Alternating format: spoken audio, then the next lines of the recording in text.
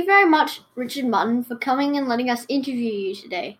We're both extremely excited to talk to you, especially because we hear you on the radio often doing an amazing job of presenting to others. Well, thank you for having me, and thank you for inviting me. I'm most impressed. So, where did you grow up? I grew up in a town called Lismore on the north coast in New South Wales, and I attended school there until I was in Year 7 when I went to boarding school. How would you describe your childhood in 3 words? Fun, happy and naughty. And why is it naughty? Because I used to tease my sister incredibly badly. It was just something that my brother used to do to my poor sister. We get on very well now, but gee, we used to tease her. And what's a memory from your childhood that stands out for you? I think the memory that stands out for me was when I was 6 in Lismore.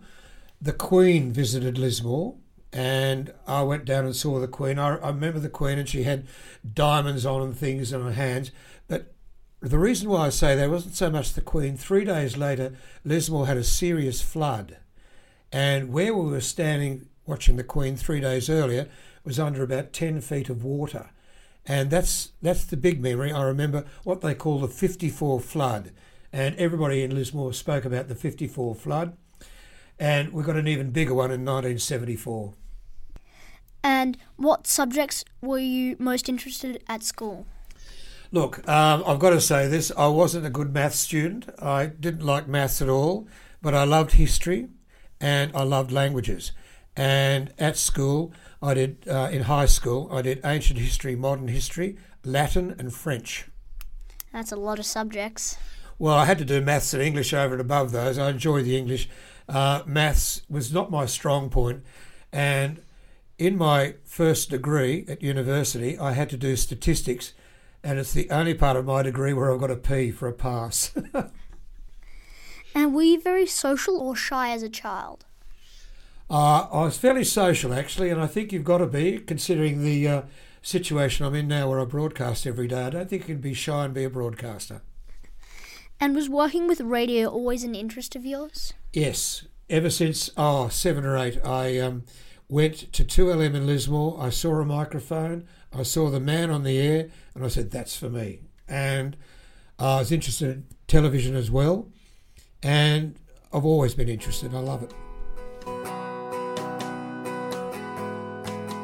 So what was one of your first experiences as a radio presenter?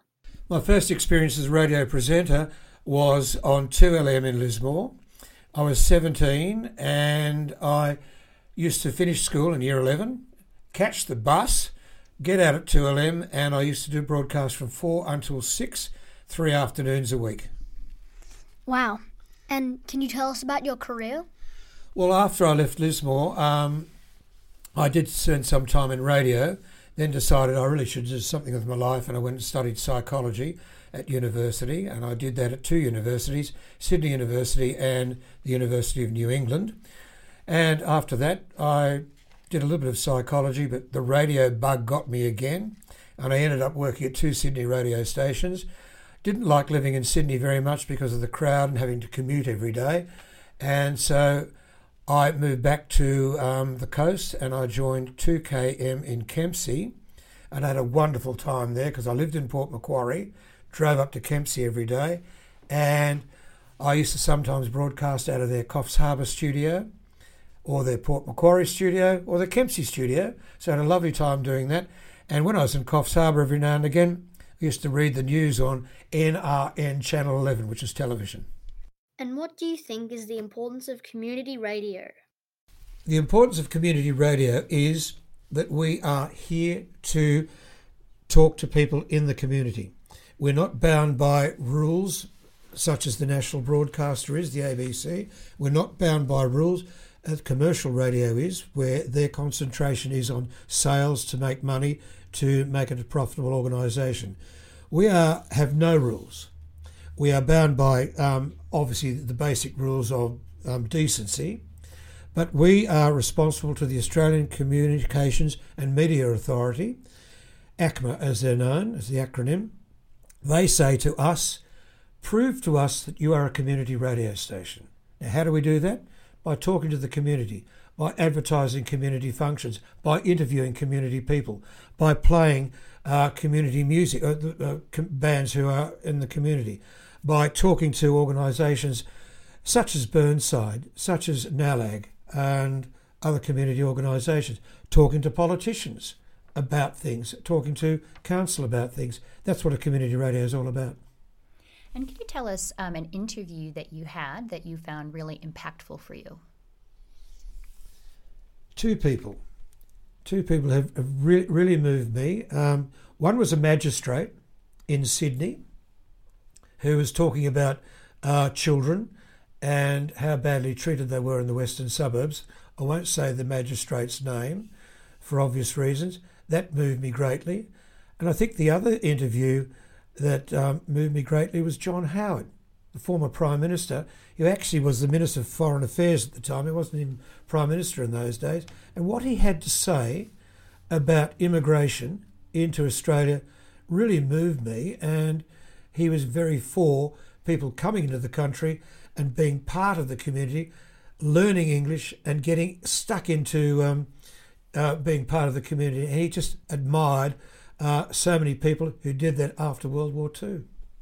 And do you ever feel the same way when presenting on a radio today? Yes, I do. Sometimes I can feel really sad when I'm telling a story. For instance, the other day, a friend of mine, whom I know, Angry Anderson, who's a rock star, he lost his son in tragic circumstances. And because I knew that person, I felt very sorry for the fact that he lost his 26-year-old son. It was a dreadful experience. And so you do feel that. You do feel happy for people when you hear a happy story. And I think you translate that by the sound of your voice on radio.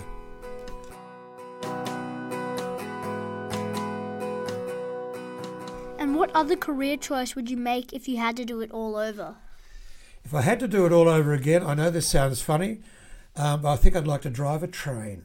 I've driven a train twice, and I enjoyed driving a train for the peace of just an engine on rails. You didn't have to steer, and you could think about other things, and I enjoyed that. It was very, and the sound of the diesel engine in the background was very relaxing. I don't know whether I'd do it all the time, but certainly I think I'd do it for a while.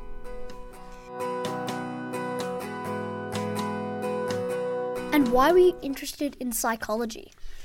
I was interested in psychology because I'm interested in how people's brains work. And no one in this world actually knows how anybody's brains work, or brains work full stop.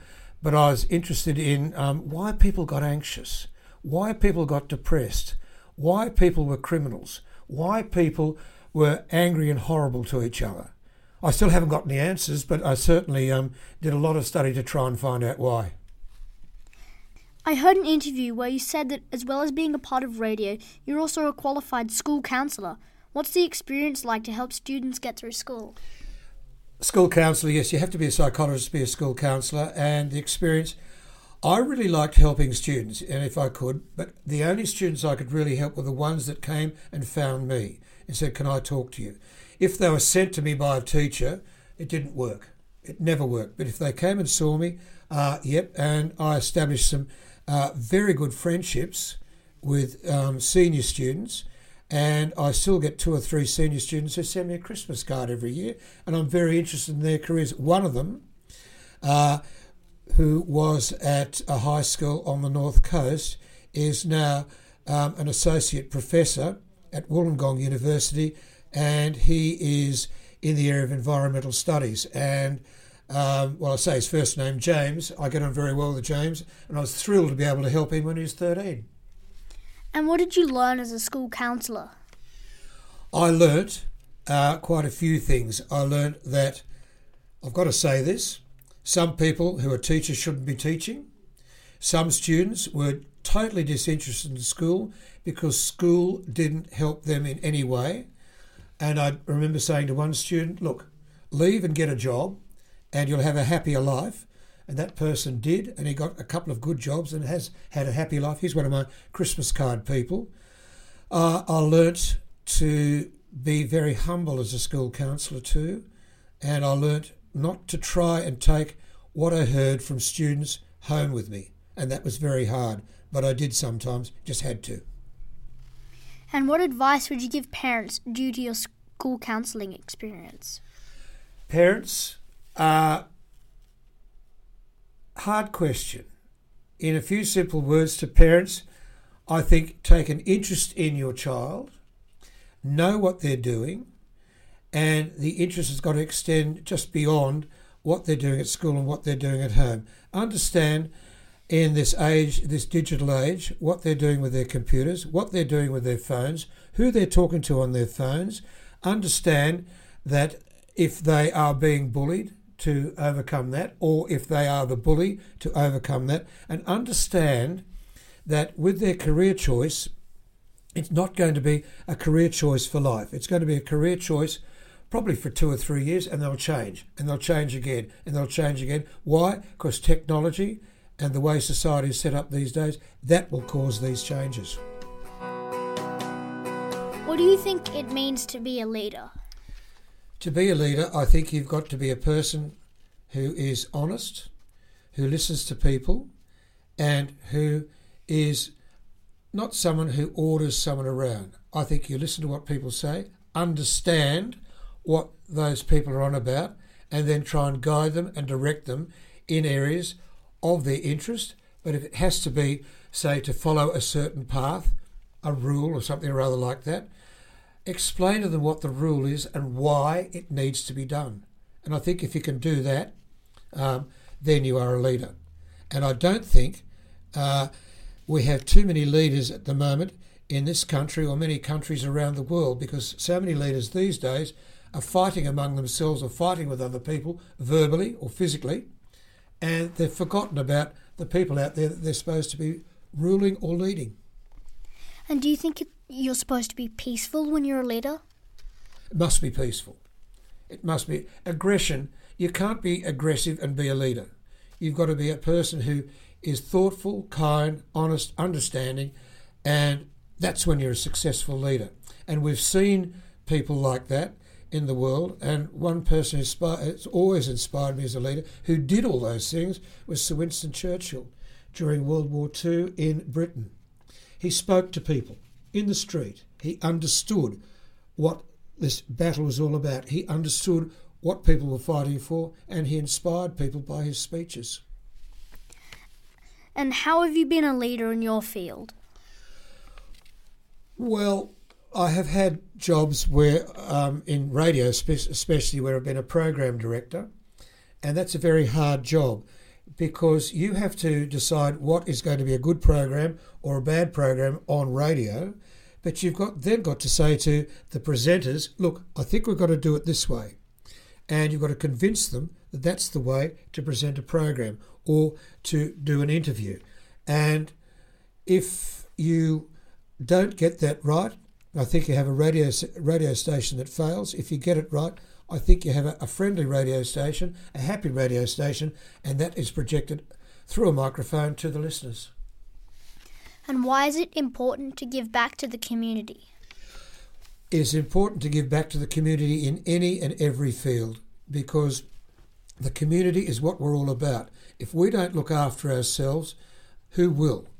And I think within a community situation, anybody and everybody has got to look after not only their own family, not only their relatives, but the wider community. Especially in Dubbo, we've got a number of community leaders who are doing that, and we've also got a number of community leaders who aren't, and it's a bit of a shame. But basically, you've got to, I think, give back as much as you take out of society, and by doing that, helping other people in different ways.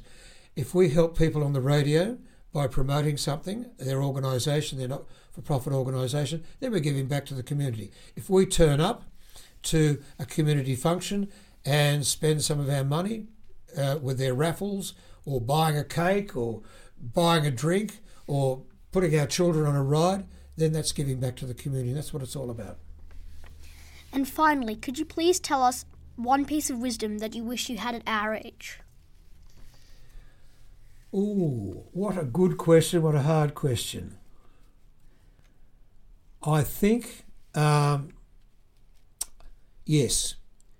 2, dream, to remember those dreams, to turn those dreams into reality, and to work on reality to make your life happy and successful.